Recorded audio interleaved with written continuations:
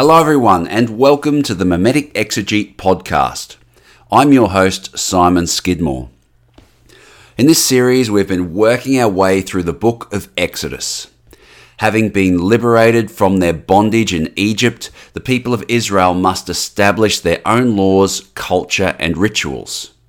By these means, the community may control mimetic rivalry and avoid future mimetic crises like the one depicted in the Exodus narrative. We have seen this idea repeated throughout the narrative as the Lord urges Israel to follow his rules and statutes, lest the plagues of Egypt fall upon them. The community must focus their desire upon the promised land and direct their rivalry towards the inhabitants of the land, the Canaanites, who become an obstacle to Israel's desire. The community may then become united around their shared hatred for the Canaanites. As Israel band together and purge their collective violence upon the Canaanites, they purge mimetic rivalry from their midst. But if Israel fail to focus their desire upon the promised land, these rivalries will manifest as internal squabbles and a spirit of apathy with regards to the Canaanite conquest. In fact, we see this phenomenon demonstrated throughout the book of Numbers as the people wander in the wilderness for 40 years and eventually die. Let's read on now from chapter 34, verse 10. And he said, Behold, I am making a covenant before all your people. I will do marvels such as have not been created in all the earth or any nation. And all the people among whom you are shall see the work of the Lord, for it is an awesome thing that I will do with you. Observe what I command you this day. Behold, I will drive out before you the Amorites, the Canaanites, the Hittites, the Perizzites, the Hivites, and the Jebusites. Take care lest you make a covenant with the inhabitants of the land to which you go, lest it become a snare in your midst. You shall tear down their altars and break their pillars and cut down their asherim. For you shall worship no other God, for the Lord, whose name is jealous, is a jealous God. Lest you make a covenant with the inhabitants of the land, and when they whore after their gods and sacrifice to their gods, and you are invited, you eat of his sacrifice. And you shall take their daughters for your sons, and their daughters whore after their gods, and make your sons whore after their gods. Let's talk a little bit about this idea of covenant. In the ancient Near East, covenants were made between nations. When one people group conquered another, they would commonly form a covenant agreement, almost like a contract, in which the conquered party pledged their loyalty to their new overlords. In return, the conquering overlords would promise peace and beneficence towards the conquered party. More or less, we see the same idea communicated here. The Lord promises to assist the community to conquer the land of Canaan by producing great miracles, so long as the people demonstrate their loyalty by following his rules and statutes. The Lord forbids the community from making a covenant with the inhabitants of the land. There can be only one covenant because the people must be fully loyal to the Lord of mimetic rivalry if they are to defeat the Canaanites. They must not participate in Canaanite worship and culture, lest they begin to identify with the inhabitants of the land, which would cultivate feelings of empathy and mercy for them. These feelings may inspire the Israelites to cut a covenant with the inhabitants of the land, share with their sons with their daughters and their daughters with their sons so that they could intermingle, which would compromise their allegiance to the Lord. The community must rally around their Lord, their God. They must remain distinct from the inhabitants of the land. Later on in the Pentateuch, this distinction allows the writers of Deuteronomy to demonize the Canaanite worship, which helps inspire the Canaanite conquest by painting the land's inhabitants as immoral monsters. Notice this idea also that the Lord's name is jealous. He is a jealous God. This is the first time we've seen this. We've seen, my name is the Lord. I'm the identity God. But once the people enter Canaan, what identity does the Lord consume? The Lord consumes the idea and the identity of a jealous lover. You see, the people of Israel, all of a sudden, they have options. They have the Baals, they have the Asherim, and all the other gods of Canaan who they may choose to worship. All of a sudden, the Lord, the identity, mimetic rivalry God of Israel, becomes jealous. Remember, we always want what we can't have. The Lord of mimetic rivalry has had a monopoly over the Israelite worship in the wilderness. But now when the Israelites enter Canaan, there's a smorgasbord of options, and the Israelite people will be tempted. They will be seduced by these gods, hence the language of whoring after these gods. As the Israelites turn their desire to the gods of Canaan, this only kindles more the desire for the Lord, that they may worship him alone. And hence he becomes a jealous God through the power of mimetic rivalry.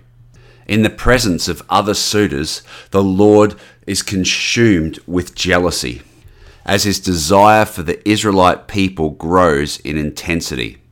With this desire also grows the Lord's hatred for the gods of Canaan, who he views as an obstacle to his desired object, the loyalty of the Israelite people. In his pursuit of this desired object, the Lord commands the destruction of the sacred Asherim and Canaanite altars. In this way, the Lord strives and strains for Israel's loyalty by destroying the opposition, these obstacles which command Israel's affection. Reading on now from verse 17. You shall not make for yourself any gods of cast metal. You shall keep the feast of unleavened bread. 7 days you shall eat unleavened bread as I commanded you. At that time, the appointed time in the month of Abib, for the month of Abib you came out from Egypt. All that opened the womb are mine, all your livestock, the firstborn of the cows and the sheep, the firstborn of a donkey, you shall redeem with a lamb, or if you will not redeem it, you shall break its neck. All the firstborn of your sons you shall redeem, and none shall appear before me empty-handed. 6 days you shall work, but on the 7th day you shall rest. In ploughing time and in harvest you shall rest. You shall observe the feast of weeks, the first fruits of wheat harvest, and the feast of ingathering at the year's end. 3 times in the year shall all your males appear before the Lord, the God of Israel. For I will cast out nations before you and enlarge your borders. No one shall covet your land when you go up to appear before the Lord your God 3 times in the year. You shall not offer the blood of my sacrifice with anything leavened, or let the sacrifice of the feast of the Passover remain until morning. The best of the first fruits of your ground you shall bring to the house of the Lord your God. You shall not boil a young goat in its mother's milk. And the Lord said to Moses, Write these words, for in accordance with these words I have made a covenant with you and with Israel. So he was there with the Lord 40 days and 40 nights.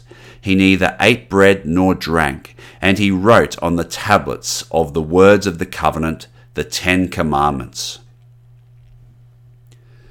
In this passage, we basically see some of the 10 Commandments reiterated and expanded. First, the Israelites were warned not to worship the gods of Canaan or make covenants with the Canaanite peoples. Second, the people are forbidden from making divine icons out of metal, much like the second commandment of the Decalogue, which forbids the construction of any graven images. Third, we see the fourth commandment to keep the Sabbath rest repeated and expanded to include religious festivals. The prohibition of boiling a young goat in its mother's milk seems a bit random and is hard to fully explain. Probably the best explanation of this prohibition, suggested by scholars, is that this practice was a well-known Canaanite custom. By forbidding this practice, the Lord forbids the community from imitating yet another Canaanite practice with the goal of maintaining Israel's distinct identity. Remember that imitation and rivalry always accompany one another. The Israelites will inevitably imitate the inhabitants of the land as they engage in rivalry with them. The prohibitions against Canaanite worships and customs in this passage attempts to maintain Israel's distinct identity around which the people can rally. The attendance of all males at religious festivals prescribed in this passage helps unite male warriors, enabling them to band together and vent their rivalry outwards towards a common enemy. Notice that Moses is again on the mountain for 40 days and 40 nights. We saw this same pattern on Mount Sinai, when Moses received the law written on 2 tablets of stone and the plans for the tabernacle's construction. Now in this passage, Moses must spend another 40 days and 40 nights on the mountain to again receive the law on stone tablets and prepare for the construction of the tabernacle. This 40 days and 40 nights in the presence of the primitive sacred sets Moses apart from the rest of the community. Only Moses survives the fury of the primitive sacred to emerge unscathed. The 40 days and 40 nights remind us of the flood narrative in which Noah and his family alone survived the mimetic crisis. Moses also survives the mimetic crisis to bring law and order to his community. Moses becomes this type of Superman, a god, if you will, who alone can survive the fury of mimetic rivalry. Reading on now from verse 29. When Moses came down from Mount Sinai with the 2 tablets of the testimony in his hands, he came down from the mountain. And Moses did not know that the skin of his face shone because he had been talking with God. Aaron and all the people of Israel saw Moses, and behold, the skin of his face shone, and they were afraid to come near him. But Moses called to them, and Aaron and all the leaders of the congregation returned to him, and Moses talked with them. Afterward, all the people of Israel came near, and he commanded them all that the Lord had spoken with him in Mount Sinai. And when Moses had finished speaking with them, he put a veil over his face. Whenever Moses went in before the Lord to speak with him, he would remove the veil until he came out, and he would come out, and he told the people of Israel what he was commanded. The people of Israel would see the face of Moses, that the skin of Moses' face was shining, and Moses would put the veil over his face again until he went in to speak with him. In this passage, Moses' unique proximity to the Lord allows him to manifest the divine glow. Moses' radiant face is yet another sign pointing towards his deification. The community are afraid to come near Moses, just as they were afraid to approach the Lord's presence on Mount Sinai. Just as the tabernacle will veil the Lord's presence, so Moses must wear a veil over his face to conceal his glory from the people. Interestingly, after attending the Lord's presence, Moses would then deliver the divine message to the people before veiling his face. In this way, Moses incarnates the Lord's presence as he speaks to the people. Once a message has been delivered, Moses then veils his face, which allows him to function within the community without inspiring fear and perhaps even persecution. From a mimetic perspective, this image of Moses manifesting the divine glow after spending time in the Lord's presence is brilliant. We are told earlier in the narrative that Moses speaks to the Lord as a man speaks to his friend. As we know, friends imitate one another. This imitation allows them to join the same activities and share the same values. It's what keeps friendships together. As Moses spends more time communing with the Lord, he imitates the primitive sacred and eventually incarnates the Lord of mimetic rivalry and violence. From chapter 35, we see another command to observe the Sabbath, and then the construction of the tabernacle narrated in some detail. When all of its furniture and the priests are ritually consecrated to the Lord's servants, we are told that Moses finished the work. Let's pick up the story now in Exodus chapter 40, verse 34. Then the cloud covered the tent of meeting, and the glory of the Lord filled the tabernacle. And Moses was not able to enter the tent of meeting because the cloud settled on it, and the glory of the Lord filled the tabernacle. Throughout all their journeys, whenever the cloud was taken up from over the tabernacle, the people of Israel would set out. But if the cloud was not taken up, then they did not set out till the day that it was taken up. For the cloud of the Lord was on the tabernacle by day, and fire was in it by night, in the sight of all the house of Israel throughout all their journeys. With its construction complete, the Lord's presence within the tabernacle is graphically depicted as a cloud which covers the tent. As we have seen previously, the cloud represents mimetic rivalry and violence, which has the potential to either lead Israel to defeat their enemies or to destroy the community within. The Lord's presence, depicted as a pillar of fire by night and cloud by day, will lead the community through the wilderness, just as it led them out of Egypt. In other words, mimetic desire and violence secured Israel's emancipation from Egypt by focusing the community's collective desire upon their freedom and a good land flowing with milk and honey. This desire prompted the community to band together and direct their violent impulses towards Pharaoh, who they see as the obstacle to their desire. With their freedom secured, the people must once again focus their desire upon the land of Canaan. To this end, the Lord of mimetic rivalry will lead the people forward as they pursue this desired object. Interestingly, Moses is not able to enter the Lord's presence within the tabernacle, as the priests alone are commissioned for the Lord's service. With this development, Aaron's priestly line become a substitute for Moses as they minister in the Lord's presence. In this way, the priesthood becomes the community's new scapegoat as they are sent into the heart of the primitive sacred on Israel's behalf. The tabernacle represents Israel's attempt to recreate the dangerous manifestation of the primitive sacred they saw on Mount Sinai. If the community can just contain the primitive sacred to the tabernacle, then maybe they can enjoy peace and order in their everyday lives.